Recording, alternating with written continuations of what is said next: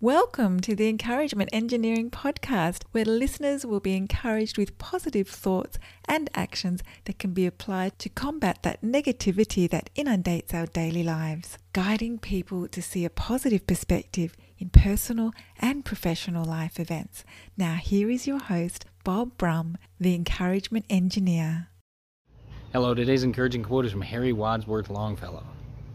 Look not mournfully into the past, it comes not back again. Wisely improve the present, it is thine.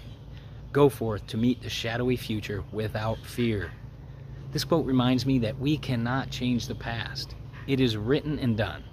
However, we can learn from the past, adjust our actions for more positive outcome, and at this state, go forth without fear. If we learn from our past, we can take the knowledge and grow and not be fearful of trying again or proceeding forward. Growth is up. The future is forward. Why not enjoy the life without fear? If you or a group of people you're part of would like some help to see the value of living our best lives without fear, I would love to help. And I encourage you to contact us at bobbrummspeaks.com to see how we can help you. And I hope you have a great day.